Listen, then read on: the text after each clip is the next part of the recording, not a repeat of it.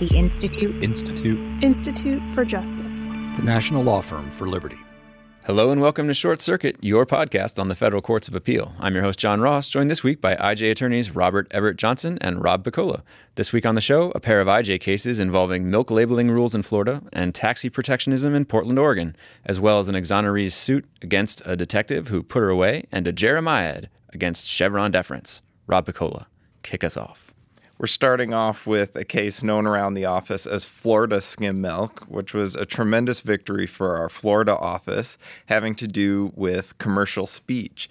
The facts of the case involve a small dairy in Florida that produces milk products, including skim milk, which we all understand to be fat-free milk.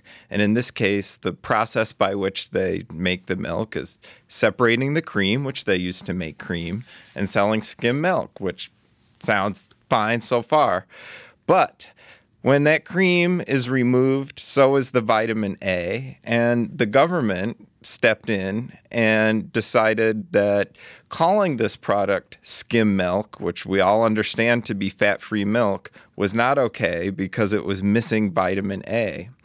And the clients in this case, the farmers, went to great lengths to accommodate this labeling requirement, noting that the vitamin A was not present. But none of this would do for the state of Florida, and they ended up having to dump out all that extra milk into the garbage, essentially. And this is my favorite part. The state of Florida wanted them to label this milk product, or the skim milk, as imitation milk product, even though it was literally nothing more than milk that had the cream removed. Yeah, come to our farm and buy our imitation milk product. That doesn't sound very good, does it? It's just skim milk. So having lost their speech claim at the district court level, the farmers appealed to the 11th Circuit, which took this speech claim very seriously and applied the test that applies to all commercial speech and starts out by examining, as one would expect, whether the speech is truthful and not fraudulent. For example, you couldn't put whitewashed water and call it milk. And they looked at what a layperson, what is the colloquial understanding of milk?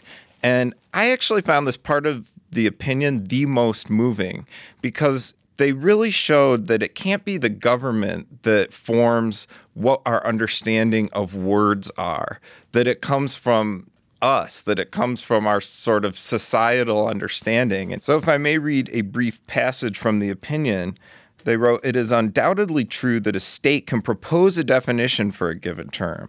However, it does not follow that once a state has done so, any use of the term inconsistent with the state's preferred definition is inherently misleading." So in other words, they're looking at what the actual term means for us, for the people who are out there either buying the milk, producing the milk, and they actually, lo and behold, turn to the dictionary rather than the government to have a true understanding of what skim milk is. And the rest of the opinion essentially flowed from there.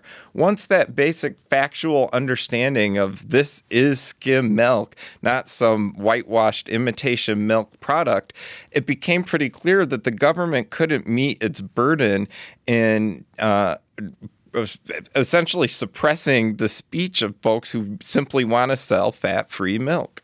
Yeah, and that's a really important point because that may almost sound so true that it's self-evident, but the district court reached completely the opposite conclusion. What the district court said was, the government has defined the term skim milk to mean skim milk that has had vitamin A added to it, which is an incredible thing to say that the government has defined skim milk to mean skim milk plus something else. It has a sort of circularity to it. And the district court bought that and said if you don't meet the government's definition of skim milk, then saying that it's skim milk is inherently false and misleading. Why don't they add vitamin A to the milk? I mean, what's the big deal? These clients in particular are an all-natural farm, and they take tremendous pride in the fact that these are not altered dairy products that contain additives. And that's their good pleasure, the way they do business. And most importantly, it's the way consumers want to buy products from them. And one final point about this opinion that I think maybe will segue us to our next case. There's a fascinating passage in which the panel says, They basically tried to give the government an out, and they tried to get the government to argue that you're just not allowed to sell milk, skim milk, without vitamin A at all. And so then it wouldn't be a case about the label, it would be a case about whether you can sell the milk in the first place. Because what the panel knew, what the court knew, is that if you're talking about conduct, selling something on the marketplace, instead of how you label it, then the government, under the current constitutional doctrine, gets an extraordinarily great amount of leeway. You're outside of First Amendment land, and suddenly you're in the land of the rational basis test, economic liberty. It's the poor stepchild of the Constitution. But for whatever reason, the government in this case wouldn't take that route. They said, no, you're allowed to sell it. You're just not allowed to sell it skim milk. And that was the government's undoing. And kudos to our Florida office for vindicating these folks' rights and for establishing precedent that affirms that you can tell the truth about your product and not be punished for it. The Ninth Circuit also recently decided an IJ case. Robert Everett Johnson. Yeah, so this case, I think, is sort of the flip side of what I was just saying, where the economic liberty gets far less protection than speech under the First Amendment. This is a case out of Portland.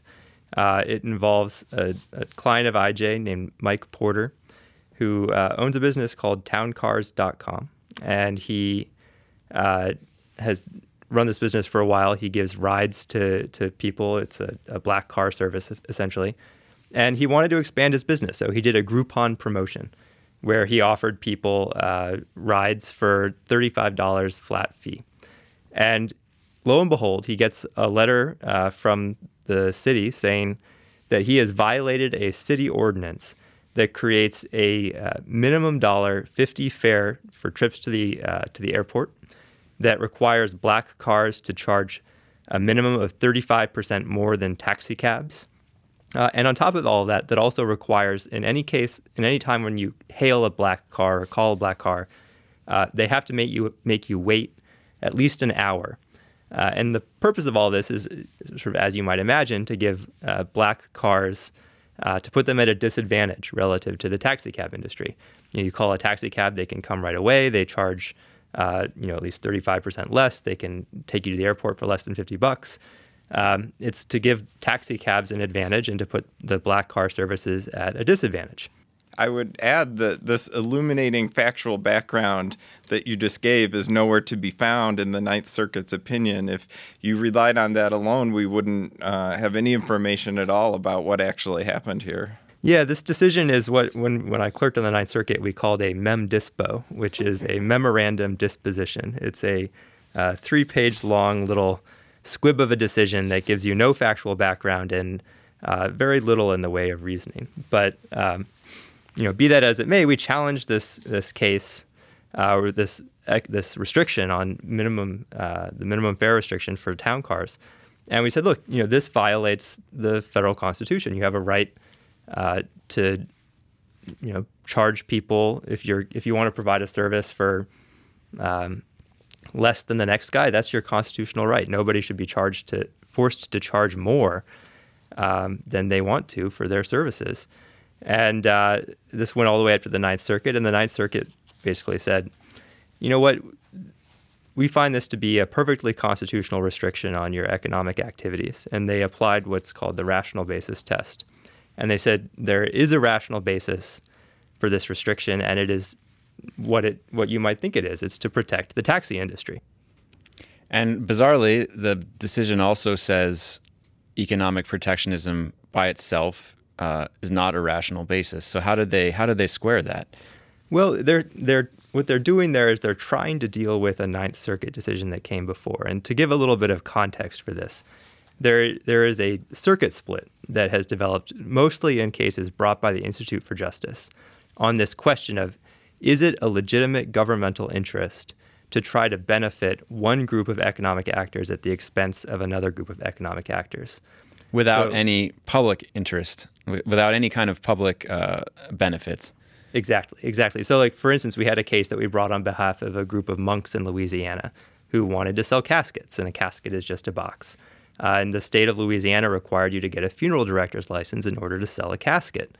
And one asserted justification for this was, well, it economically helps funeral directors. And what the Fifth Circuit said was, no, that's That is not permissible. You can't benefit one group of economic actors at the expense of another. Just bare economic protectionism is not a legitimate purpose for the government to act. And the Ninth Circuit had said the same thing in a case called Merrifield versus Lockyer. And the Sixth Circuit said the same thing as well. But then on the other side of this split, you have the Second Circuit, which just recently in an IJ case called Sensational Smiles, said that bare economic protectionism is a legitimate government interest. In that case, it was requiring that only dentists could provide teeth whitening services.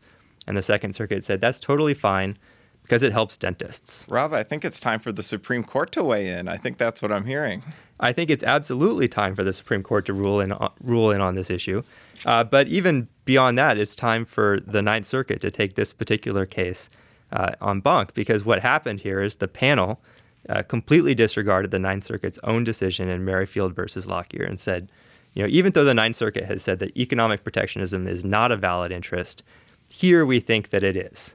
And they give a completely unconvincing rationale for why that would be the case. They say that economic protectionism is not okay in most cases, but it is okay if you pair the economic protectionism with some other sort of regulation. So what they say is, taxis are heavily regulated, so we need to provide protection for taxis to build up the industry as a kind of counterweight to all the regulation that they're subject to.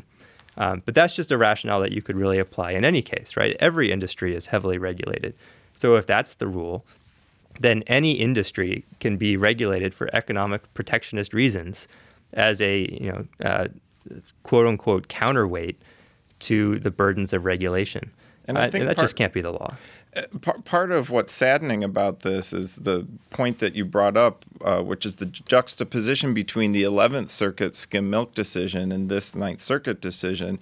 All of those nuanced issues that you just brought up would have come out in the opinion had they engaged with the factual record the way the 11th Circuit did and shown what was actually going on versus what was conceivable or what could just be given the short shrift as a justification.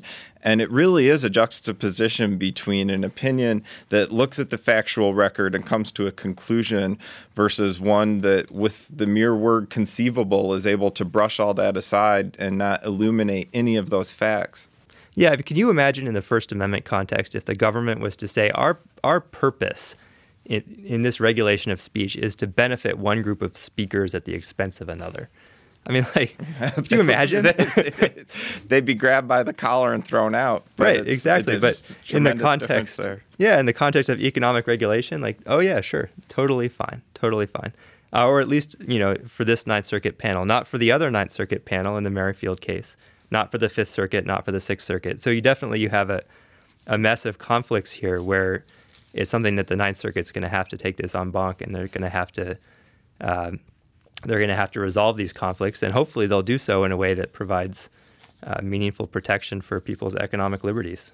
Well, we have appealed to take it en banc, so stay tuned for more on that. Let's move to the next case, Rob Piccola. Well, this next case out of the Sixth Circuit is a dramatic, sad, compelling, at times disturbing twist of just bizarre events. This involves a plaintiff who I think we should all give some credit to. Reading this opinion, this was a really strong woman who persevered through one of the greatest abuses of our justice system that I've seen in a while. There are some details in here, too, completely irrelevant to the merits of it, that just give wonderful insights into her character. Yeah, so this is a woman who has had a long history of standing up for herself. She would do target practice in her backyard. She didn't submit to warrants when the police came. She would call up her lawyer. And I might add that she did all of this with one leg. She had a motorcycle driving boyfriend who she fended off with a gun. She lived in tough circumstances, and she faced those tough circumstances with equal force. And this is a 100-pound woman with one leg. So with that factual background, we get to the real meat of this case, which revolves around a murder. A man was found in the water, tied with a guitar cord. And This was a man that this and shot in the head as well. Yeah, shot in the head as well. And this is somebody who had an on-again, off-again relationship with the plaintiff here. And we should call her by name, Ms. King. She had a psychic premonition a few days before that this man would turn up in water. And to be clear, they already knew he was missing. So it's not like this was out of the blue that she thought maybe he would turn up. Well, the police start investigating, and there is the usual course of events, questioning witnesses, or in this case, questioning people who were close to the victim. And there was even an attempt to get inside her home based on the fact that there were some bullet holes in the ground floor of her home. Now, this is important because the bullets that entered this man's skull didn't leave his skull. So the fact that there were bullets that had made marks on the floor of her home made no difference whatsoever. And as a matter of fact, when investigators presented those facts to a neutral magistrate, the search for the warrant was denied. Well, years later, the cold case investigator starts looking for someone to pin this crime on. True crime is a very popular sort of format right now in terms of television and books, and this really has the makings of one of those cold cases that gets reopened. And based on no more information than existed before, there is this sort of campaign mounted against Ms. King, where there are a factual basis that doesn't really link anything to this murder specifically, but still not only is now gets a warrant to go into her home, but eventually gets this to a grand jury. Well, eventually, thanks to the good folks at the Innocence Project, after she was convicted and spent more than 6 years in prison. Well, she pled guilty. That's true. That's a really good point. She did plead guilty, but without admitting that she committed the crime, which is a special criminal procedure that is not the ultimate focus of this case. But ultimately, she was exonerated. And actually, an even more bizarre twist to this case, a serial killer ended up confessing to this crime while this poor woman who has been so battered by the justice system was sitting in prison. She eventually has the conviction overturned and naturally brings a civil suit against this investigator who had mounted this campaign against her using false information. And a couple of details that are just so incredible. After the serial killer confesses, the cold case officer who had pinned this on Susan King then talks to the person who confessed to the crime and convinces him to somehow to recant his confession. The cold case officer then loses, conveniently, his tape recording of that conversation in which the confession is recanted. So we don't know, how he convinced this person to recant it. The only reason that Susan ever even found out that someone had confessed to the murder was that another officer in the department told the Innocence Project about this confession to the crime. And the officer who spilled the beans and actually provided that information was then demoted, put on the graveyard shift, and suffered incredible professional consequences just because he did the right thing and told this woman that somebody had confessed to the crime that she was spending time in jail for. Well, and speaking of professional consequences, I think it bears mentioning that the cold case investigator who sent this woman to prison wrongfully received great accolades for this. And so that does show some of the incentives, I would argue perverse incentives, that exist to obtain a conviction rather than to bring justice. Oh, that's absolutely right. The officer who exposed the wrongdoing suffered, and the officer who created this entire situation is hailed as Officer of the Year, essentially. Which brings us to this case and this suit where she sues that detective for malicious prosecution. What did the Sixth Circuit say?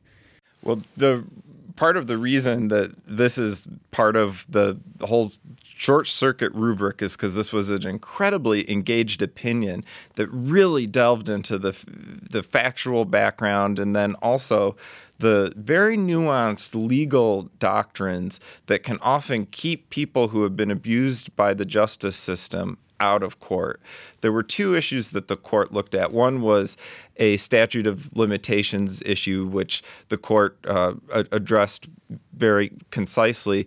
The most fascinating legal aspect of this case, I think, was the fact that there was a claim of immunity from this officer who had targeted her based on the fact that a grand jury had returned an indictment and that his testimony was part of that, which is this entire absolute immunity that often protects people, sometimes very justifiably, who testify in front of a grand jury. But the Sixth Circuit engaged and they saw beyond that, and they looked at what's really happening.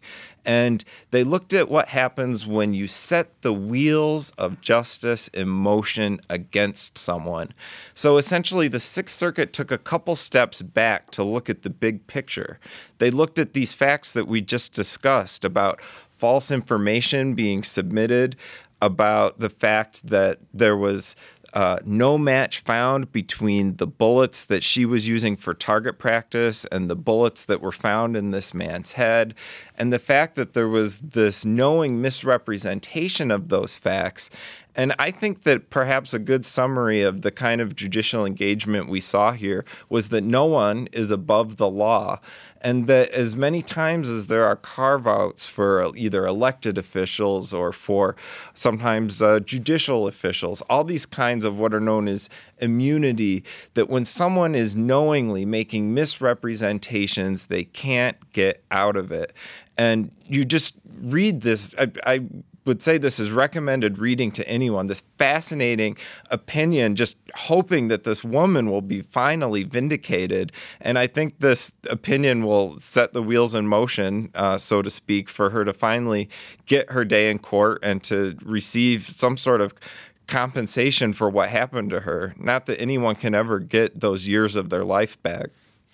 One other interesting aspect of this opinion that at least I found fascinating is that she did plead guilty. And one of the things that seems to be going on here is that the court below, the district court, said, given that she pled guilty, how could there be any claim for malicious prosecution? Because if even she recognized that, there was enough that she had to plead guilty to avoid going to trial, surely it couldn't have been wrong to bring the prosecution in the first place. And the Sixth Circuit addresses that and kind of knocks it aside in this way that's really revealing. They say, look, she was faced with prosecution and she was given this proposed plea deal where she would spend 10 years in jail and plead guilty to manslaughter. On the other hand, if she went to trial, she was facing a potential minimum of at least of a life sentence, but also a potential death penalty. And the officer, the cold case officer, who is the one who brought this case, said to her on several occasions, look, if you go to trial, I'm going to make sure you get the death penalty, and I'm going to make sure that you die. He said, we'll put you in the electric chair. Exactly. He went so far as to say that.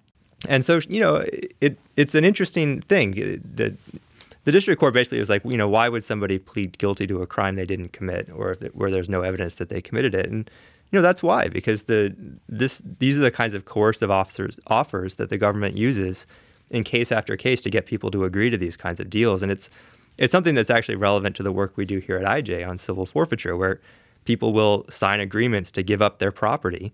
And people say, well, God, why would you ever sign an agreement giving up your own property if it's legitimately earned? That's because government makes coercive agreements like that constantly in all different kinds of contexts, and people are constantly being forced to agree to things that aren't right and aren't really justified. Yeah, and I would just to put a period on that is that I think it also sheds some light on what happens in the criminal justice system, where the courts and law enforcement view a category of people as criminals, and all criminals are the same because they've done bad things. And the presumption, even though the presumption and the law, of course, is that they're innocent until proven guilty, is that because they're part of this criminal class, that any decisions they make or anything in the factual record of a case is viewed through that lens, essentially vilifying people who, in this case, was completely innocent. Okay, well, then let's move on to the final case, which takes us to the Third Circuit. Rob Johnson. All right, so here we have a case whose facts basically don't matter, or at least they don't matter to us. This is an employment dispute. The facts are messy. This guy claims that he was retaliated against for taking leave because of his migraines. The case went to a jury, and the jury ruled against him. And then the question on appeal, it has to do with the instructions that were given to the jury. Were they the right instructions, or were they the wrong instructions? And the reason that we care about this case is what the majority says, well, the Department of Labor has a regulation that they have issued that governs this type of case and that tells us what the answer is. What does the government have to prove in this kind of case? And under what's called Chevron deference, as a court, we are required to basically defer to what the Department of Labor says. So there's an underlying statute that creates the rule that has been passed by Congress. And then the Department of Labor, a bunch of unelected bureaucrats, have basically said what that statute means. And it's the role of the court to just do what the Department of Labor says. And then you have a concurrence from Judge Jordan, who is a judge on the Third Circuit, who basically lays into this doctrine. And it's a very timely opinion, actually, with soon-to-be Justice Gorsuch cited extensively in this concurrence, often exactly for his own concurrences. for having said exactly the same thing very recently. And by the way, listening to the confirmation hearings, I learned his name is pronounced Gorsuch. So good to know, right? But the concurrence here from Judge Jordan is just fantastic. It points out all of the problems with Chevron deference, that you're basically, the courts are giving up their role of saying what the law is, and they're instead handing that job over to the executive branch, which is not the way it's supposed to work. The job is supposed to be the job of the courts to say what the law is, not the job of unelected administrative agencies. I think another point, just to jump in with sometimes why that important doctrine can get lost, is because it always comes up in these very dense administrative type of actions. And if I could just briefly read something, it says that the plaintiff filed a complaint alleging violations of the ADEA, ADA, and FMLA. And the great Judge Moylan of the Maryland Appellate Courts once said that a hazard of federal litigation is drowning in alphabet soup. And this is certainly a case of that. And there's this, once you pierce through that, there's this actually exceedingly important separation of powers issue that arises, but you don't get to it until you've been through many pages of this dense sort of jargony opinion language. So kudos to Rob for distilling it. Yeah, and I just want to close by reading this incredible passage from this concurrence, which I think is worth reading. And then I don't think I can say it any better than Judge Jordan. He says, this doctrine of deference to administrative agencies is contrary to the roles assigned to the separate branches of government, embeds perverse incentives in the operations of government, spreads the spores of the ever-expanding administrative state, requires us, meaning judges, to lay aside fairness and our own best judgment and instead bow to the nation's most powerful litigant, the government, for no reason other than that it is the government. The problems this creates are serious and ought to be fixed. Okay, that concludes the show. Thanks for listening. Until next time, this is John Ross from the Institute for Justice, inspiring you to get engaged.